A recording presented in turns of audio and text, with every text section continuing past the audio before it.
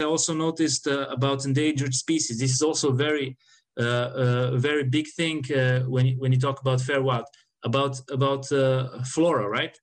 So I'm doing a lot with essential oils, and in the Balkans we had a helichrysum rush, for example. It was about 10 years ago. What happened?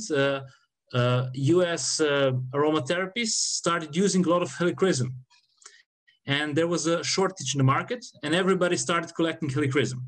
And very soon, the whole of Croatia was out of helichrysum. There was like no of it. It was totally destroyed. The habitats were totally destroyed. I think it took the plant about 5 to 10 years to grow back. Now it is okay, but in 1 year or 2 years, the habitats were destroyed. So what you're trying to do is you're trying to monitor each year how much you can collect. You're looking at the year. What is it going to be?